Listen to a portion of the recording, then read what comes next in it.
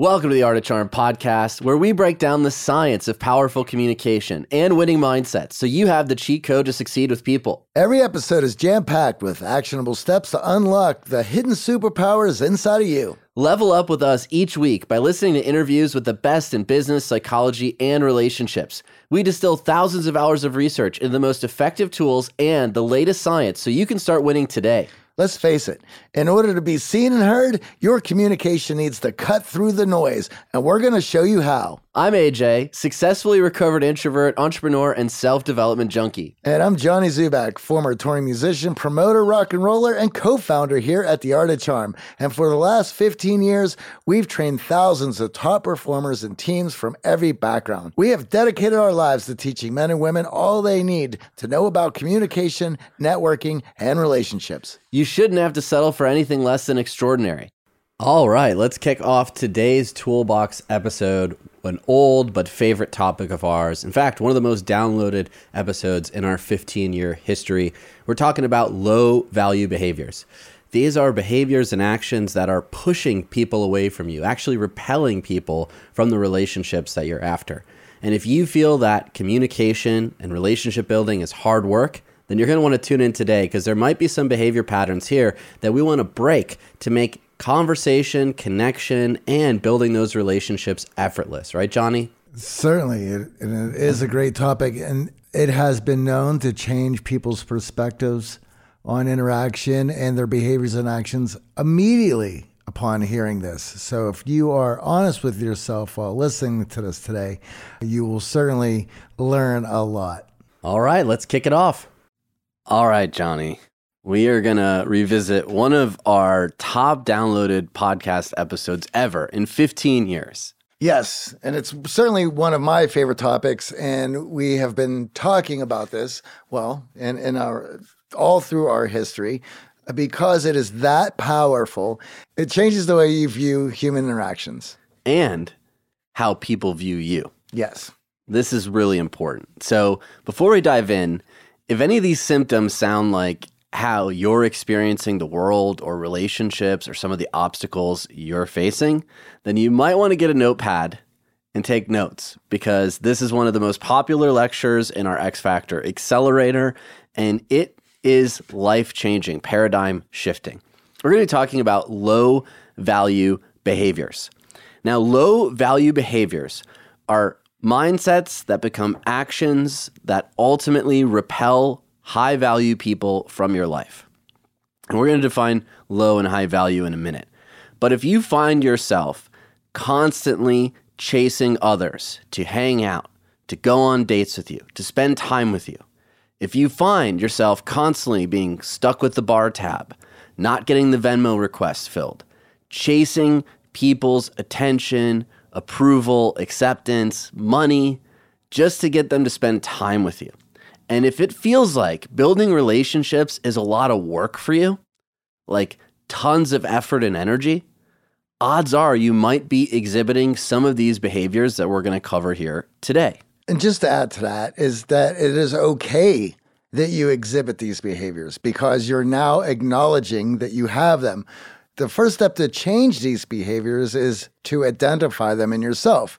We wouldn't be up here discussing this if we didn't already go through this ourselves. In fact, it's one of the reasons that I got involved in self-development. It allowed me to recognize that I wasn't perfect, that I had a lot of room to grow, and these behaviors I needed to fix if I was going to, and I can even use the word manifest in this case, because when you do correct these behaviors, the opportunities come to you. But while you're exhibiting these behaviors, these opportunities get pushed from you. You repel these opportunities. And the other part that goes with this is just because you have identified them doesn't mean that you get rid of them, because what we're going to be discussing is that your true nature comes out when you're under tension and pressure. When you're under tension and pressure, you're reduced to the level of your training. You're reduced to the things that you always do. You'll go to where you're most comfortable. So anyone can listen to this podcast and go, oh, I hear everything you guys are saying. That's why I don't do any of that. Well, anyone can say that sitting on the couch listening to this podcast. But when you're in front of the guy that you're supposed to make a pitch to, when you're talking to your boss who is about to either say yes or no to that raise you're asking about, when you're on a date with somebody that you're incredibly interested in, there is tension and pressure on those situations. And this is why you get awkward, you get clumsy, you get tongue-tied. You're not high value in those moments. You're reduced to the level of your training. And this is why we go through such efforts in our live programs to do video work, to show you, to diagnose these behaviors so that you can begin the work that happens immediately. And this is the best part, though. You don't need to spend years in fixing them. Self-development is an endless journey. But the minute you identify them, the minute you start making changes, you begin to see people treating you differently. And that gives you the strength to continue doing it and continue strengthening what you're going to begin with at this moment. Now, many of you listening have not had training. No. I didn't have training, at least I thought, until I realized that actually your training starts when you're a child.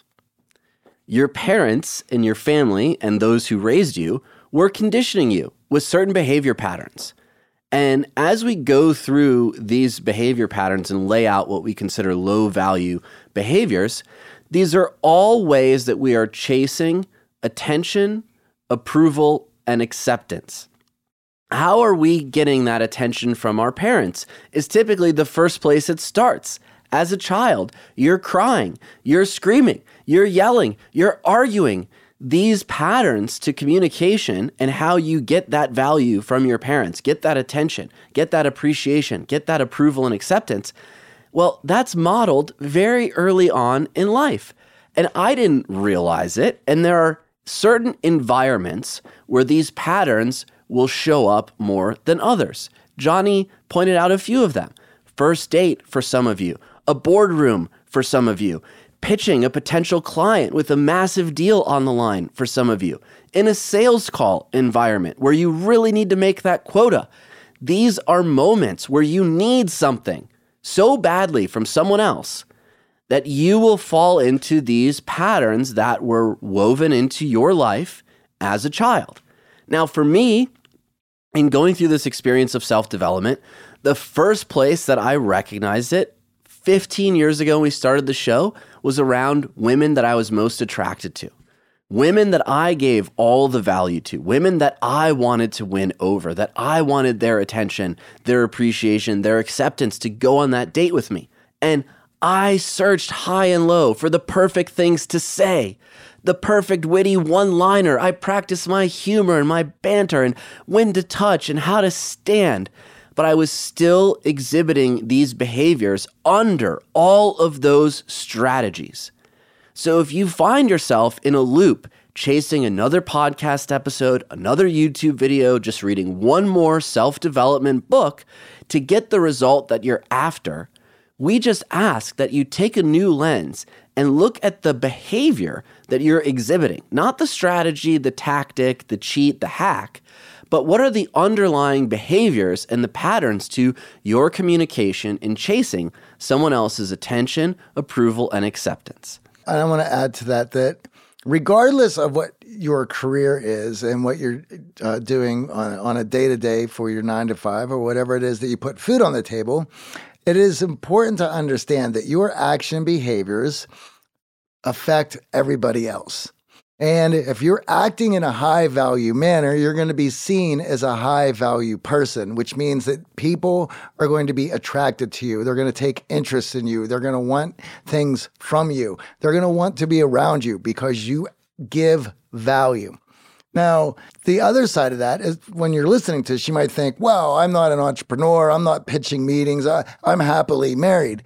Regardless of that, your actions and behaviors still affect people. And so if you're acting in a low value manner, you are pushing people away. So we discussed on this show about weak ties and how weak ties are how people network to get things done in their lives. So if Joe a friend of yours is looking for somebody that can help them out with a specific situation, if you're acting in a high value manner, Bill, who's the connection between you and his buddy, is going to think of you first. Why? Because you're top of mind. You're a high value guy. He can trust you. He's going to make that connection.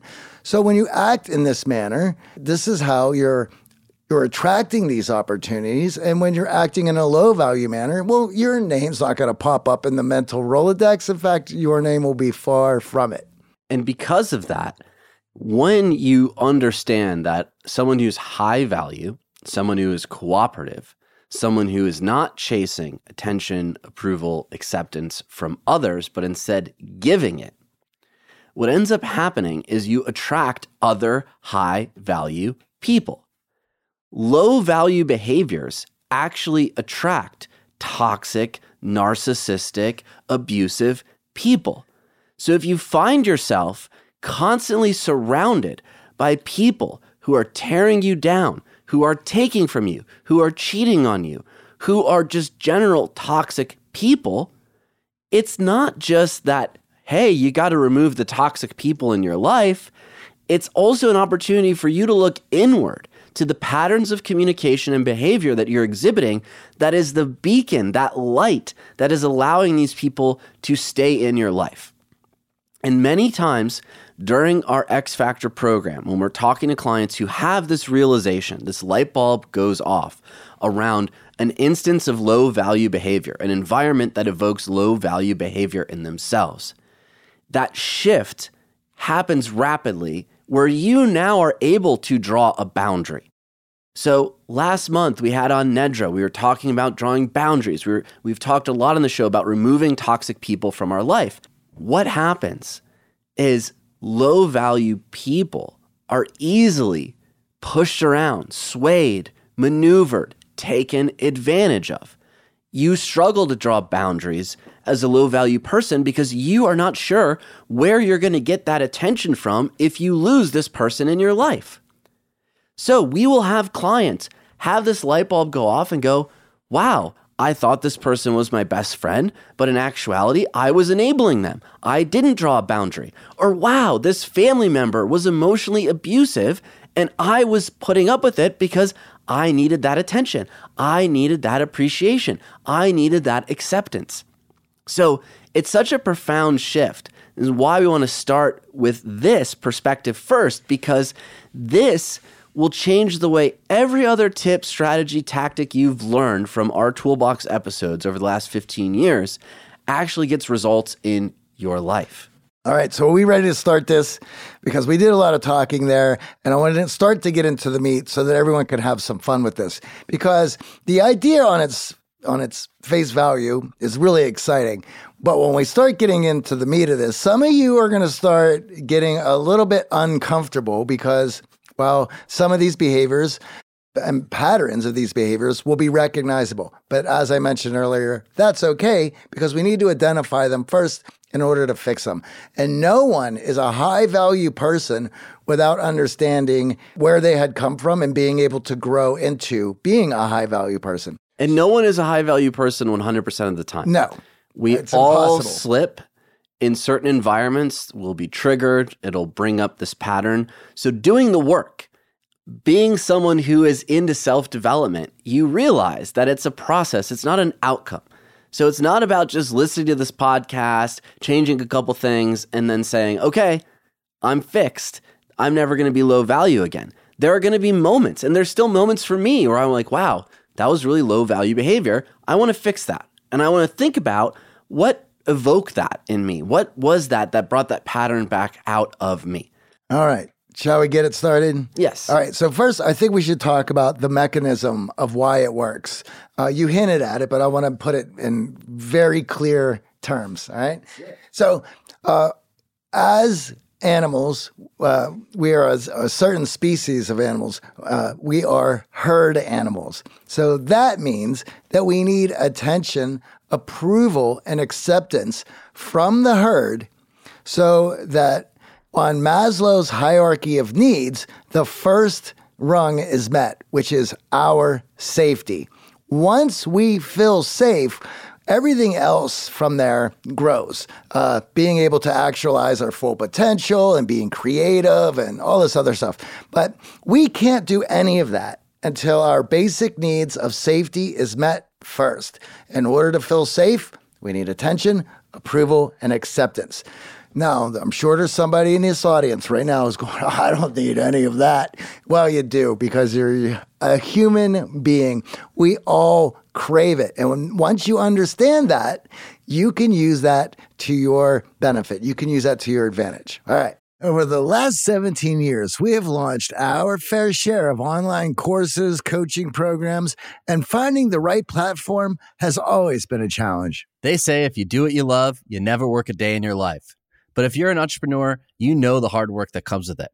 That's why you need Kajabi. Kajabi makes it easy to run your entire online business from one platform so you can focus on what you love, creating. Kajabi is the ultimate all-in-one platform that helps creators and entrepreneurs build successful online businesses by unlocking predictable, recurring revenue. No matter your niche, Kajabi makes it easy to turn your skills, passions, and experiences into enriching online courses, exclusive membership sites, subscription podcasts, thriving communities, personalized coaching, and more. The best part? Kajabi doesn't cut into your revenue because everything is owned and controlled by you. So keep 100% of what you earn. And with Kajabi, you also get robust analytics, easy payment options, email marketing tools, and customizable website templates, all built in. You don't even need a huge audience to make sustainable income. There are thousands of creators on Kajabi making 6 and 7 figures with less than 50,000 followers. Right now, Kajabi is offering a free 30-day trial to start your business if you go to kajabi.com/charm. That's KAJABI.com/charm. Go to kajabi.com/charm and join the creators and entrepreneurs who have made over $7 billion. Lennon and McCartney, Jagger and Richards, Watson and Crick, AJ and Johnny. What about the perfect duo when it comes to growing your business? Well, that's you and Shopify. That's right, Johnny. Shopify is the global commerce platform that helps you sell at every stage of your business. From the launch your online shop stage to the first real life store stage, all the way to the did we just hit 1 million orders stage, Shopify is there to help you grow. Whether you're selling your own fire merch or promoting your productivity programs, Shopify helps you sell everywhere. From their all-in-one e-commerce platform to their in-person POS system, wherever and whatever you're selling, Shopify's got you covered. Shopify helps you turn browsers into buyers with the internet's best converting checkout, up to 36% better compared to other leading commerce platforms. And sell more with less effort thanks to Shopify Magic, your AI-powered all-star. What I love about Shopify is no matter how big you want to grow, Shopify gives you everything you need to take control and take your business to the next level. In fact, Shopify powers 10% of all e-commerce in the U.S., and Shopify is the global force behind Allbirds, Rothy's, and Brooklinen, as well as millions of other entrepreneurs of every size across 175 countries. Plus, Shopify's award-winning help is there to support your success every step of the way, because businesses that grow with Shopify. And AJ, you don't have to just sell your stuff anymore. With Shopify Collective, you can curate products to sell from the brands that you love, giving your customers more variety and your business more sales. Shopify is your no excuses business partner. Sell without needing to code or design. Just bring your best ideas and Shopify will help you open up shop. Sign up for a $1 per month trial period at shopify.com/charm. Go to shopify.com/charm now to grow your business, no matter what stage you're in. Shopify.com/charm. So, how do we get the attention, approval, and acceptance that we need? Well, how we go about doing that changes. As AJ mentioned, for a lot of people, the first way they learn to get attention from people is to cry. When you're a child, that gets you attention. And then you learn from that. And then as a child, you learn that you have this magical power that anytime that you start crying, throwing a tantrum, whatever you need to do, that you are going to get the attention that you desire. And for some of you, you've never left that first learned pattern. In fact, we can see it on social media times where people seem to post their new element every day, right? In order to get attention. It may not be the attention that you need or attention that is good for you. But you have to understand that it's attention nonetheless. And that's why it is so powerful. And for some people, bad attention is as good attention. In fact, when it comes to entertainment, there's an old law that still very, very relevant to this day, that all publicity is good publicity. So when we are in a state of crying to get attention as a kid, some of us break it because our parents, maybe they've gone through sleep training, maybe our parents have just grown tired of the tears, will no longer respond to just you crying. So as a child, you are still craving attention, so you will come up with new strategies to get your parents' attention.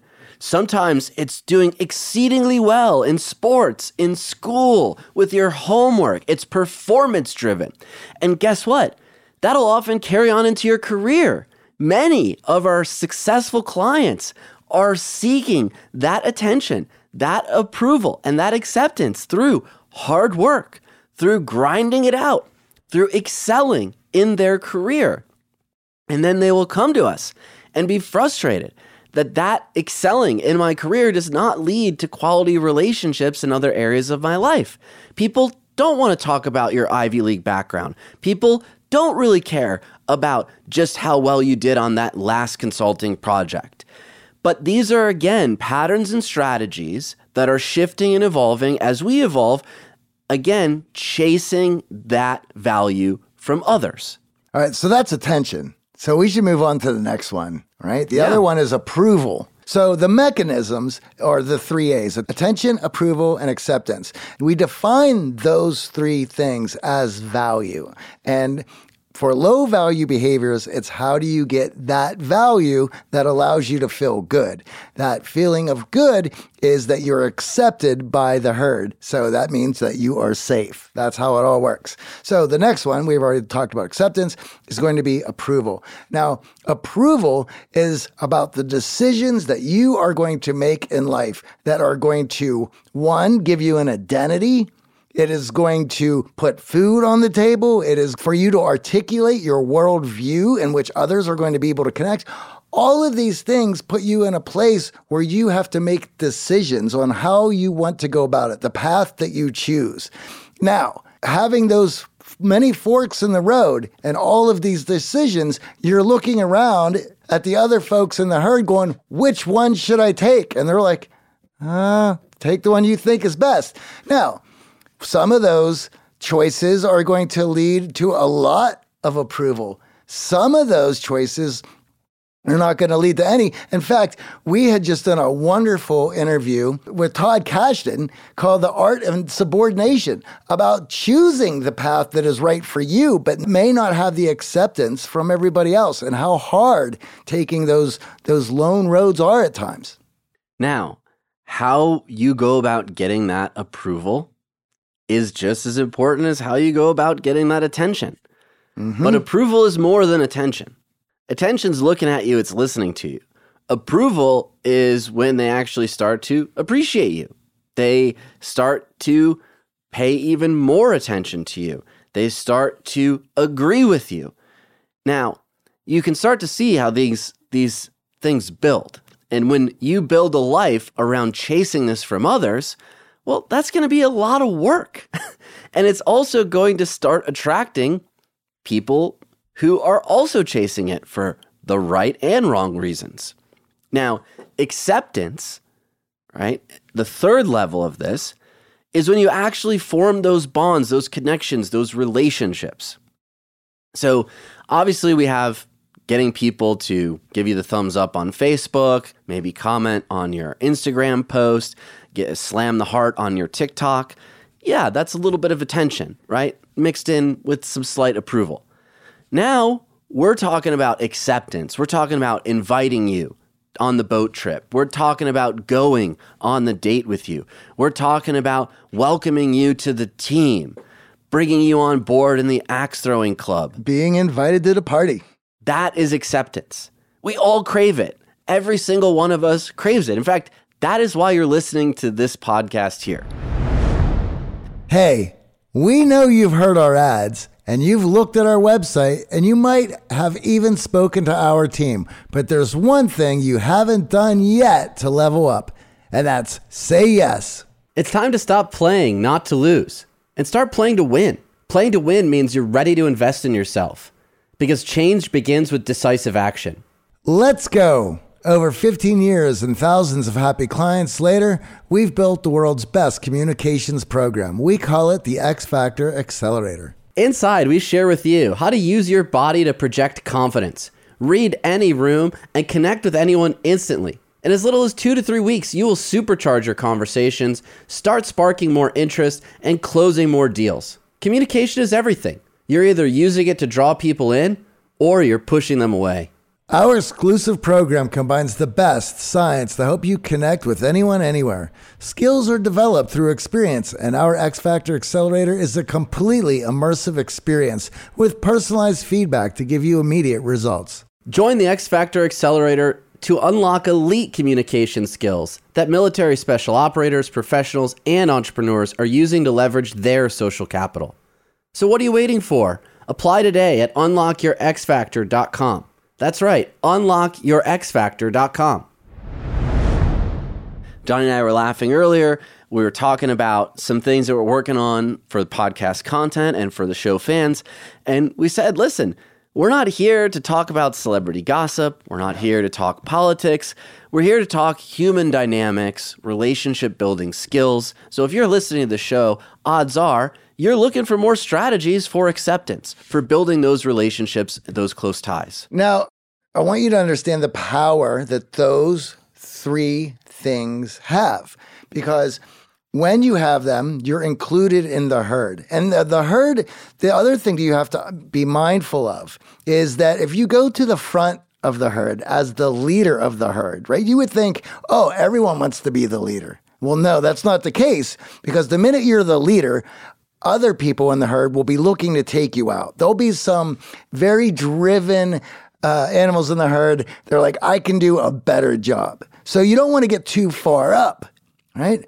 But the other side of that is you don't want to get too far behind, because then you get picked off. This mentality, this herd mentality, has been with us since the dawn of time of our species. It's who we are at a very innate level. And we have to combat and fight these innate tendencies all the time. And so for us, the very basic need is to be somewhere in the middle of that herd with a lot of approval, a lot of acceptance, and a lot of attention that we're in the right place. And once we have that, we feel good. Getting too far outside or too far ahead brings on the anxieties of danger, because, well, you are putting yourself in danger in those positions. You will be outside the herd. When you're outside the herd, that's where anxiety begins. Absolutely. So, what are some strategies that we will develop as patterns to our behavior in a low-value way of seeking out those three things from others? And as we go through these, when we first started teaching this, we assigned numbers to it. But in actuality, all three of them are equal in being low value. And to some people, they'll look slightly different to others. But at the end of the day, there are behaviors and patterns that you don't want to exhibit if you want to surround yourself with high-value people. Now, high-value people, by definition, are not threatened by you.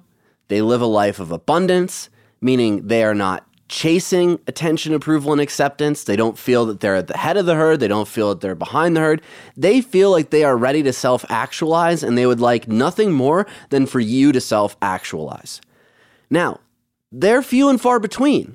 And I want to add to that as well, that when you get to that point as a high-value person, and we're going to do a special complete episode on that next month, your self-actualization becomes more important to you than the herd. So you're able to use the herd for the support that you need it, but you're also able to accomplish and aspire to your greatness as well. And you're not afraid to leave the herd when there is choices that allow you to actualize that full potential. That becomes the most important. So as the high-value person is looking to self-actualize, the low-value people are just looking to maintain.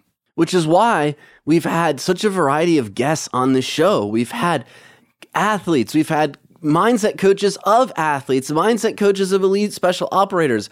Why? Because self-actualization is a high-value trait. And if you want to attract amazing people into your life, then self-actualization is the best way to do that. But we have to get above the herd to do that. We have to get above these tendencies to get to that place.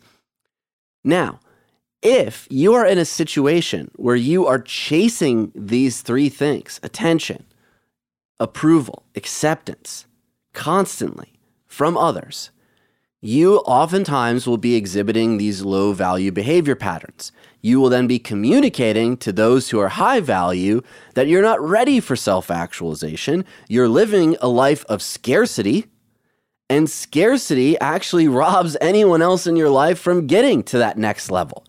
It's an anxiety place that does not allow one to self-actualize. So if you're following along, we're going to go through these three behaviors, break down some nonverbal and verbal signals so that you will most likely first start to see them in others. That's completely normal, and that's a cognitive bias. We all view ourselves in a higher regard than we are in reality, and we're able very quickly to recognize patterns in others that we're probably exhibiting in ourselves, which is why in the X Factor Accelerator, we're filming our clients constantly to hold up that mirror, to give you an opportunity to get beyond your cognitive distortions that are keeping you from that self-actualization, that are keeping you from your real potential. So, supplicative is an old word. It's an old word. It means to beg. And what have we been talking about this whole time? Value, attention, approval, and acceptance. So it is behaviors that beg for people to like you. And I'm going to give everyone a mission who's listening to this right now. And your mission is to go out to a social event this evening and ask 50 people to please like me. That's what I want you to do. I want you to walk up to 50 people and ask them to please like you. How would you feel? How would that make you feel? Now, for most people, you're probably cringing wherever you are right now. And you should be, because that is a very low value behavior. It puts you in a place of needing attention, acceptance, and approval from other people. That is supplicative behavior. Now, we're going to break down a bunch of those behaviors to give you an idea of what you're going to be looking for. And if we come across any behaviors that you exhibit, I want you to be honest with yourself, because the more honest you are with yourself listening to this podcast right now, the better you're going to be after this is over. All right? The faster the change is going to happen. Right. We can't change ourselves if we're dishonest about it. So please like me. Let's start with that lens, right? Walking around LA, you see a lot of people who are outside the herd, unfortunately, who've been left behind by society, who are struggling with drug addiction, mental illness. And what are they doing? They're begging for any attention possible in hopes of getting some support, some connection. And we've talked about this on the show in the past. Some of them will stop traffic. They'll remove all chance of their own personal safety just to get attention. So we can see on others that that's probably not a good way to go about getting other people connected to you, getting other people to self-actualize around you and want to support you. But we do this in a lot of nefarious ways that are unconscious, that we don't even realize. The first is the victim narrative, where everything in life is conspiring against you.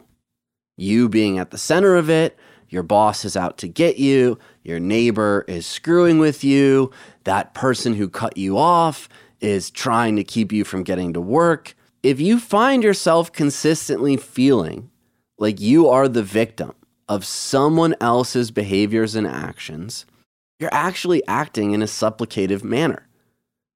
You are using that victim mentality and that victim narrative to get other people to pay attention to you, to get other people to support you, to get other people invested in you. Now, it doesn't at the surface seem supplicative, right? It's not like I'm begging you to like me, but playing the victim is actually begging people to support you. And you can draw a direct line to childhood, right? Crying to get attention, approval, and acceptance. As we mentioned, some people never grow out of that first pattern, all right? So there we have the victim mentality. Now, what goes with the victim mentality? We have shrinking, so getting smaller. If you go to a social event and you find yourself up against the wall, immediately pulling out your phone, trying to shrink into the bushes like the Homer Simpson meme. You're being supplicative. There's a reason for doing that, and it's not feeling as if you are able to worthy of taking up that space. This is very important. Now, you're not going to logically come to that conscious conclusion, but we're talking about deep-seated innate behaviors. Now, when we think about being smaller, crossing our arms, hiding, not being visible, closing your body off, is also a way to make yourself smaller. You might not physically be smaller in stature, but if you're against the wall at an event, if you're trying not to be seen, if you're actually avoiding interaction, you are playing the victim. You are being smaller. You are supplicating, hoping that someone will see you in your small, stricken state and come over and talk to you. Now, another way that we supplicate, another way that we beg other people to like us. So you're looking to other people to make decisions. So whatever way the wind blows, that's great for you. And in fact, the more decisions other people are making, the better, because you don't have to put yourself out on a limb. Your decisions are not the ones that are going to be scrutinized. You could just nod your head and say, this is fine, no matter what's going on around you. Being a people pleaser. People pleaser. Constantly elevating the opinions of others. So maybe you overheard someone say, oh, those shoes are out of style, and immediately you stop wearing them. You lose all conviction. You are unwilling to put your neck out there for fear that you will no longer get the attention, you will no longer be approved of, and you will no longer be accepted in the group.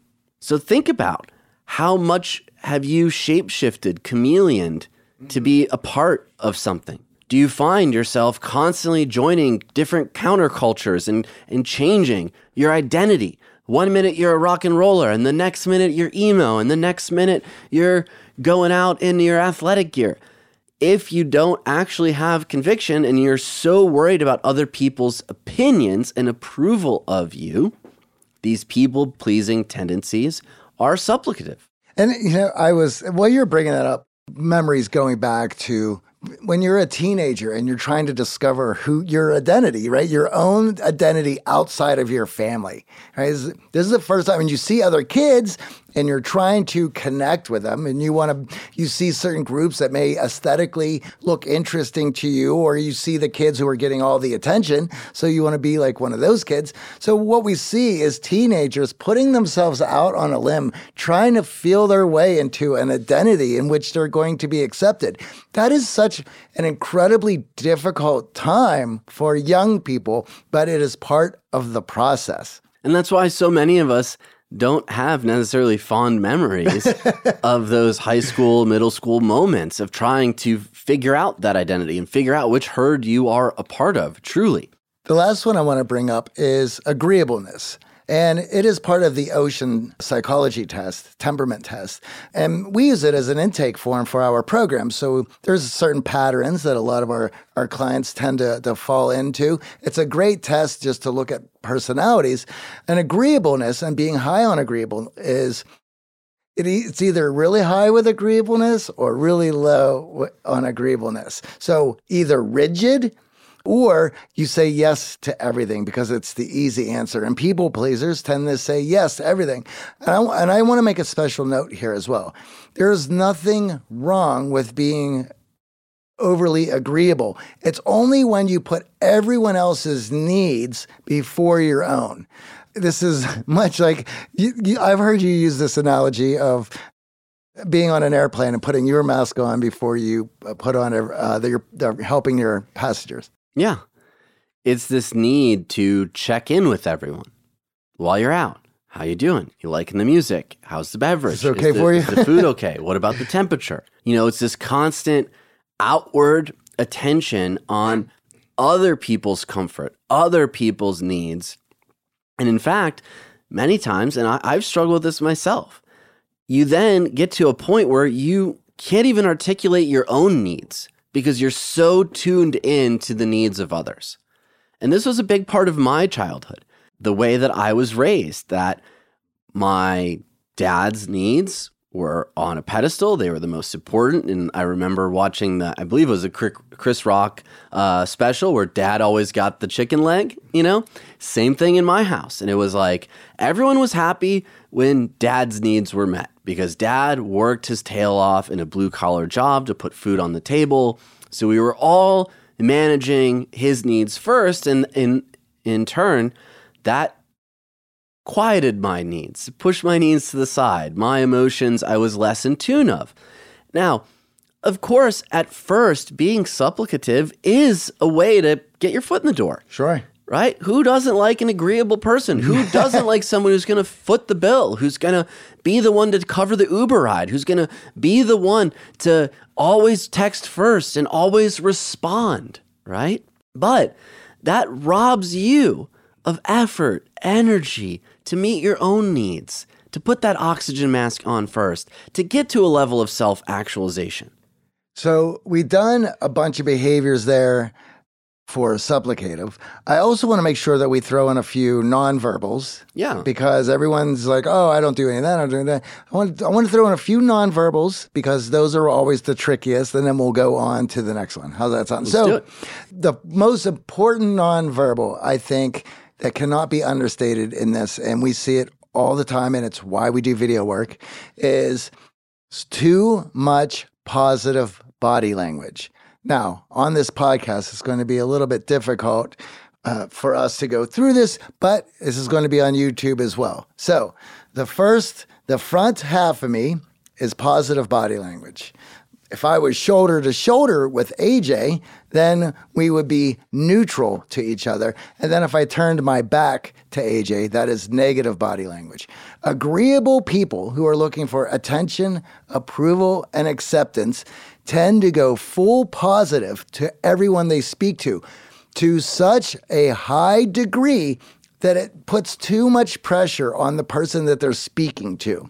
This makes the other person have some anxiety get on them. They're feeling tension and pressure in order to perform and entertain this person they're speaking to. And so for them, it will be easier to opt out of this conversation than to stay in it. So imagine you're Iron Man with that magical nuclear power driven heart. And that beam coming from your chest is just shining directly on the other person nonstop. It's a lot. And at first, it sounds, well, why wouldn't I? Why wouldn't I want to give the other person attention? Sure. Why wouldn't I want to show them that I'm interested in them? Why wouldn't I want them to know that I'm listening? But as Johnny said, we again are putting all of our focus on the other person. We're shining this beam straight from our chest at the other person. And all it does is actually repel the other person. It makes them uncomfortable. It's too much of a need to please the other person non-verbally. So we talked about shrinking, making yourself smaller. We've talked about fully facing someone. The other one that we see a lot of on our video work in X Factor Accelerator is avoidance of eye contact. So you'll find yourself unable to look people in the eye for fear of judgment, for fear of being found out, or maybe just general discomfort. But again, what that is signifying, not only a lack of confidence, but it's signifying that your needs are not that important. It doesn't matter where you're looking. Like, you're just happy to be there. You know, it's making yourself small in nonverbal ways that send a signal of a lack of confidence and actually elevates the status of everyone around you to your own detriment.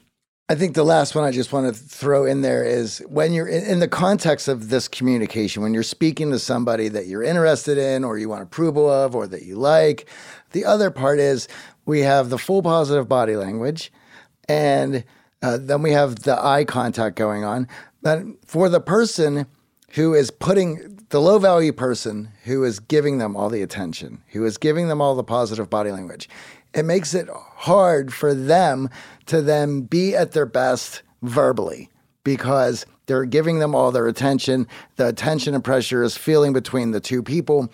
And on top of that, to get away from that tension and pressure, they tend to self-soothe. So they'll close off and they'll become insular. Right. You'll cross your arms and rub yourself. Touching yourself is self-soothing.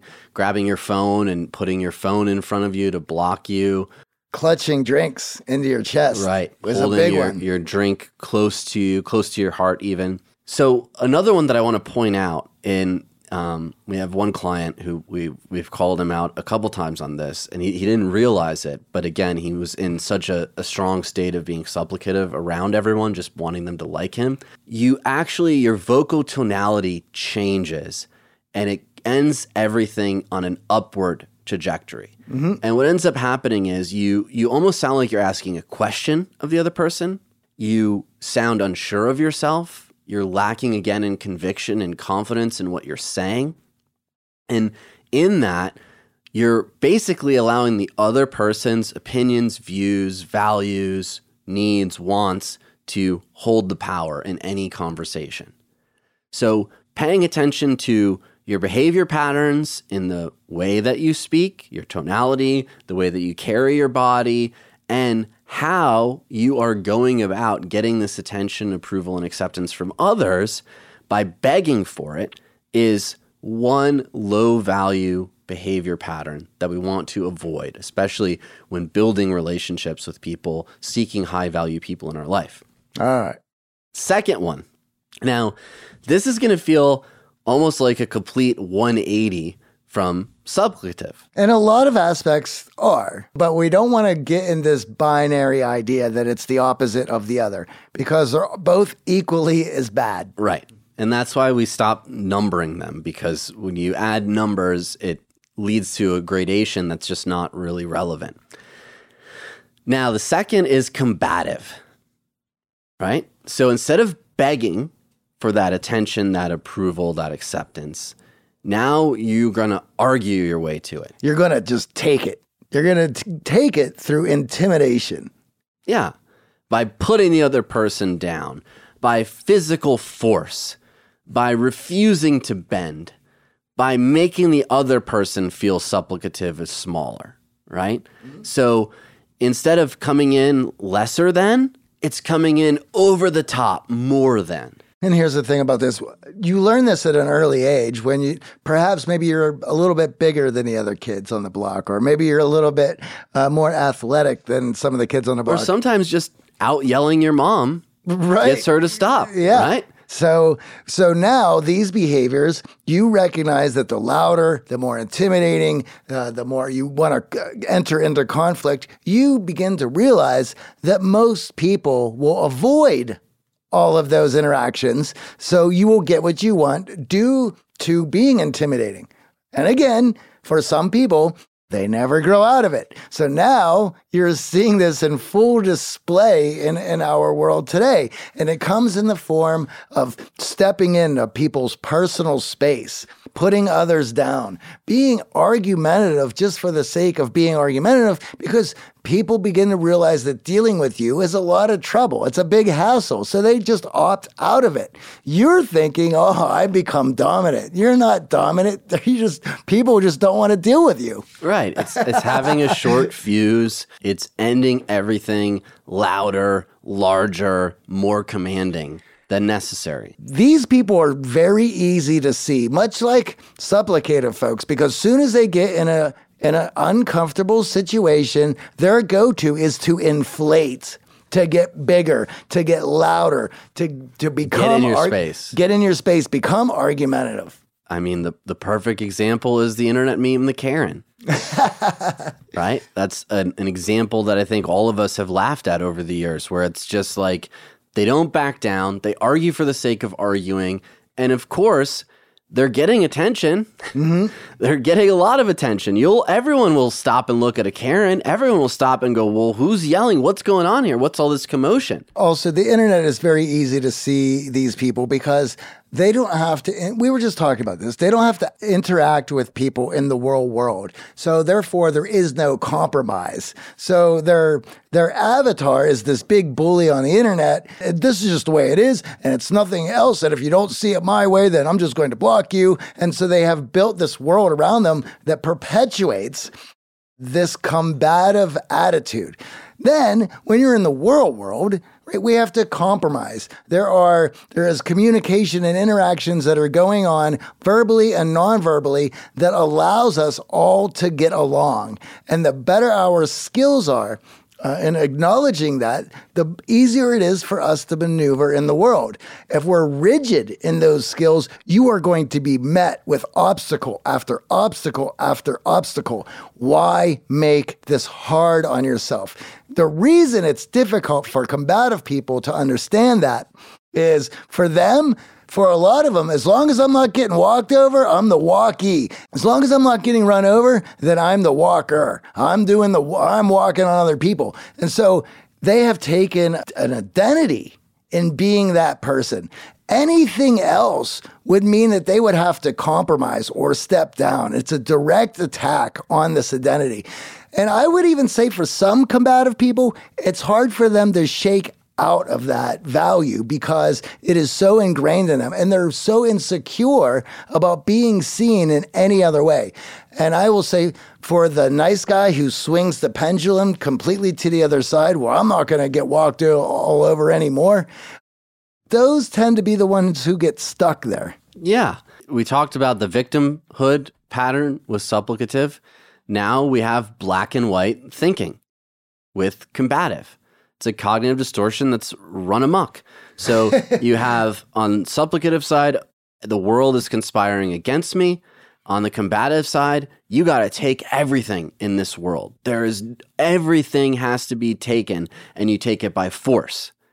Now, as you can imagine, someone who's high value, someone who doesn't view conflict as a net positive, will do and deal with conflict as it arises because it's a part of human nature. Yep. So they're not going to avoid it, but they're certainly not looking for it versus a combative person looking for conflict. So as Johnny said, let's highlight some of these nonverbal signals, right? So we have posturing. Yes. We have making yourself larger, taking up more physical space, and in the process, actually getting in others' personal space. They almost seem like they're inflating.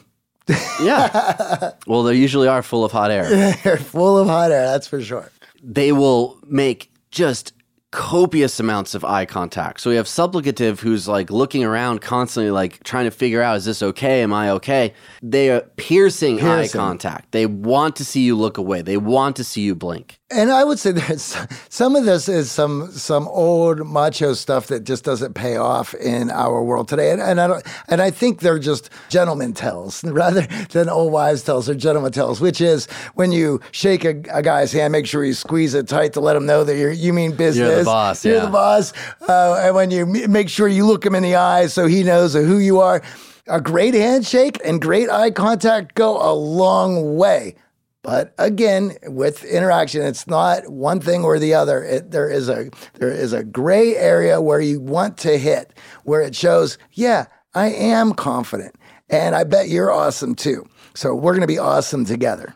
Now, combative, of course, it's easy to see how it repels, right? Supplicative, when you actually stop to think about it, yeah, okay, it is repelling, especially repeatedly. Combative, we all can agree, is repelling. Let's talk about the third low-value behavior pattern. This one is an interesting one. We see it in a lot of clients because it does accomplish one of Maslow's basic needs. Yes. Putting food on the table. Yes, it does. In a world of survival, being competitive, being a winner, in a winner-take-all environment or mindset, that is going to get you paid. That is going to get you options in your dating life. That is going to make you feel like you're coming out ahead. And what I'm about to say is going to piss off some of you all because you spent your life in this mode, and we call this competitive. And immediately, There's already people thinking, and I thought this as well, what is wrong with being competitive? And I'll tell you, there's nothing wrong with being competitive. Good, healthy competition makes the world and you better.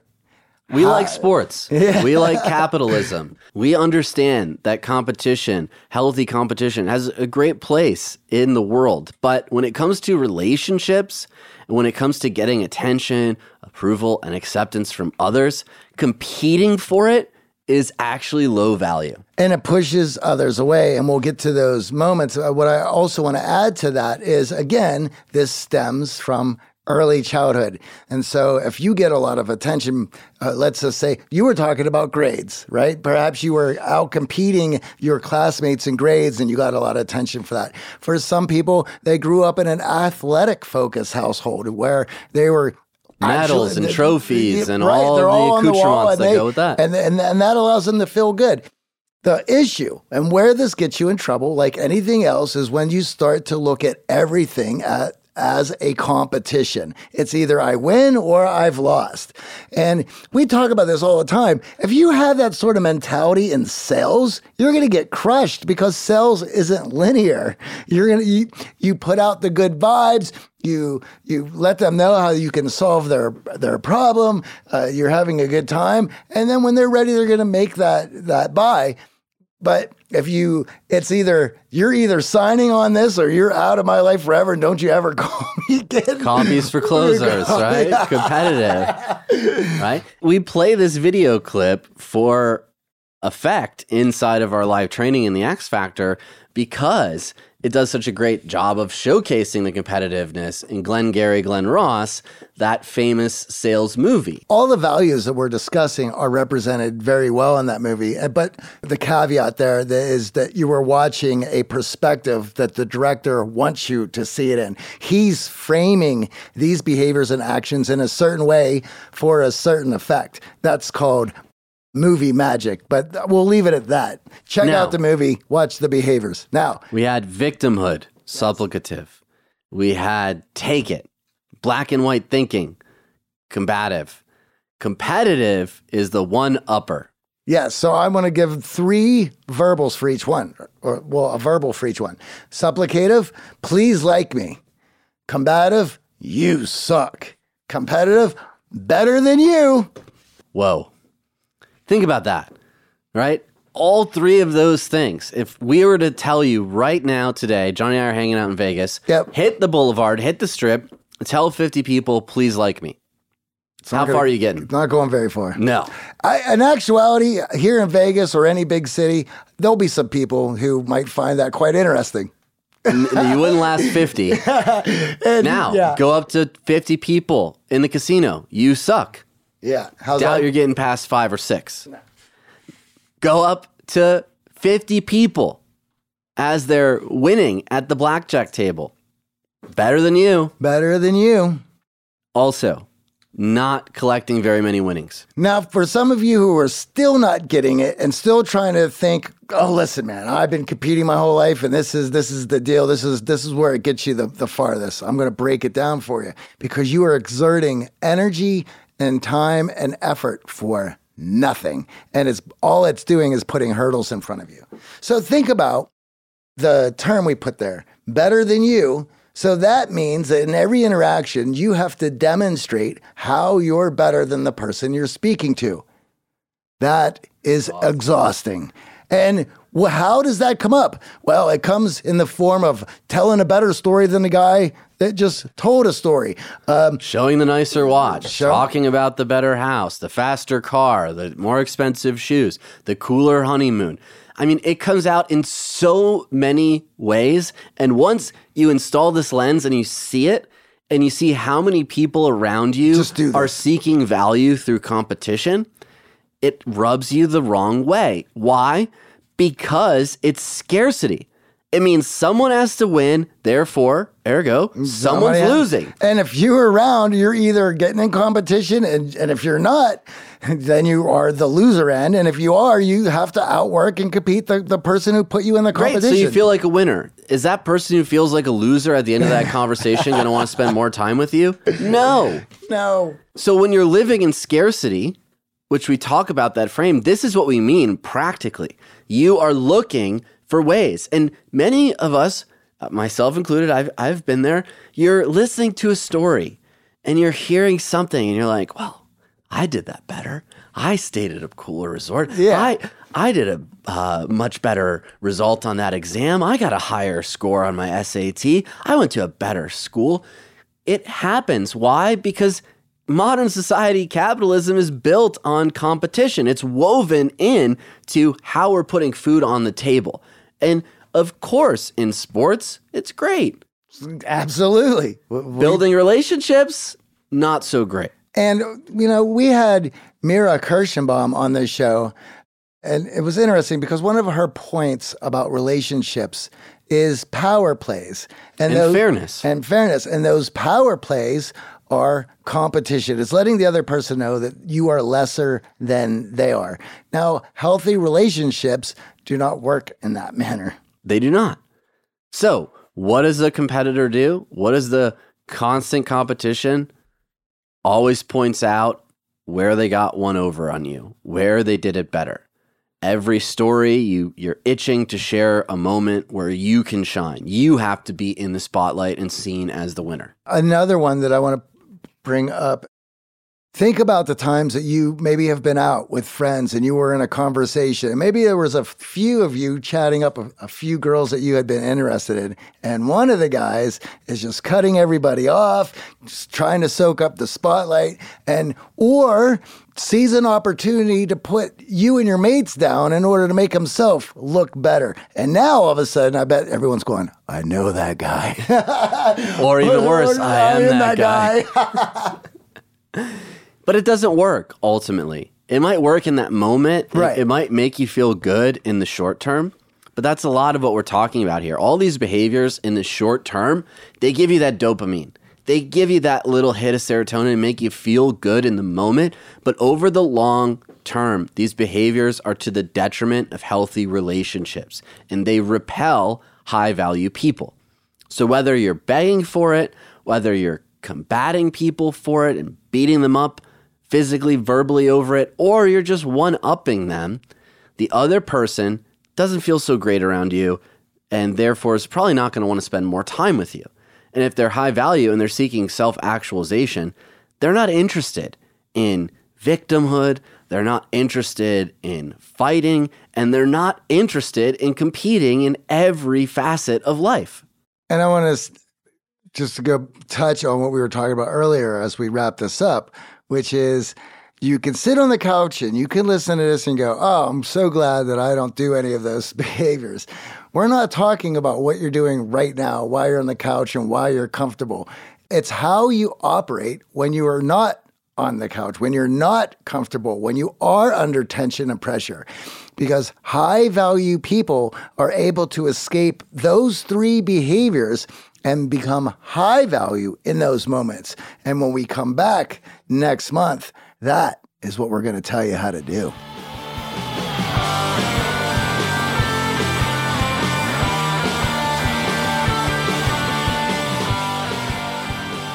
We got a huge shout out this week, right, Johnny? This week's shout out goes to Lisa, who's taken her X Factor skills to communicate her intentions with her family. Over the last few years, she's found herself slipping farther and farther away due to COVID and living so far away from her family. She used the conflict resolution strategies to set boundaries and settle some long-standing arguments that have kept the family apart. She now enjoys her newfound connection with her dad and is planning some summer trips with the whole family. What are you waiting for? Join us today at unlockyourxfactor.com. There's nothing better than reconnecting with family, and unlocking your X Factor isn't just about meeting new people. It's about building better relationships with everyone in your life. All right, before we head out, a huge thank you to our producers, Michael Harold and Eric Montgomery. We hope you have an epic week.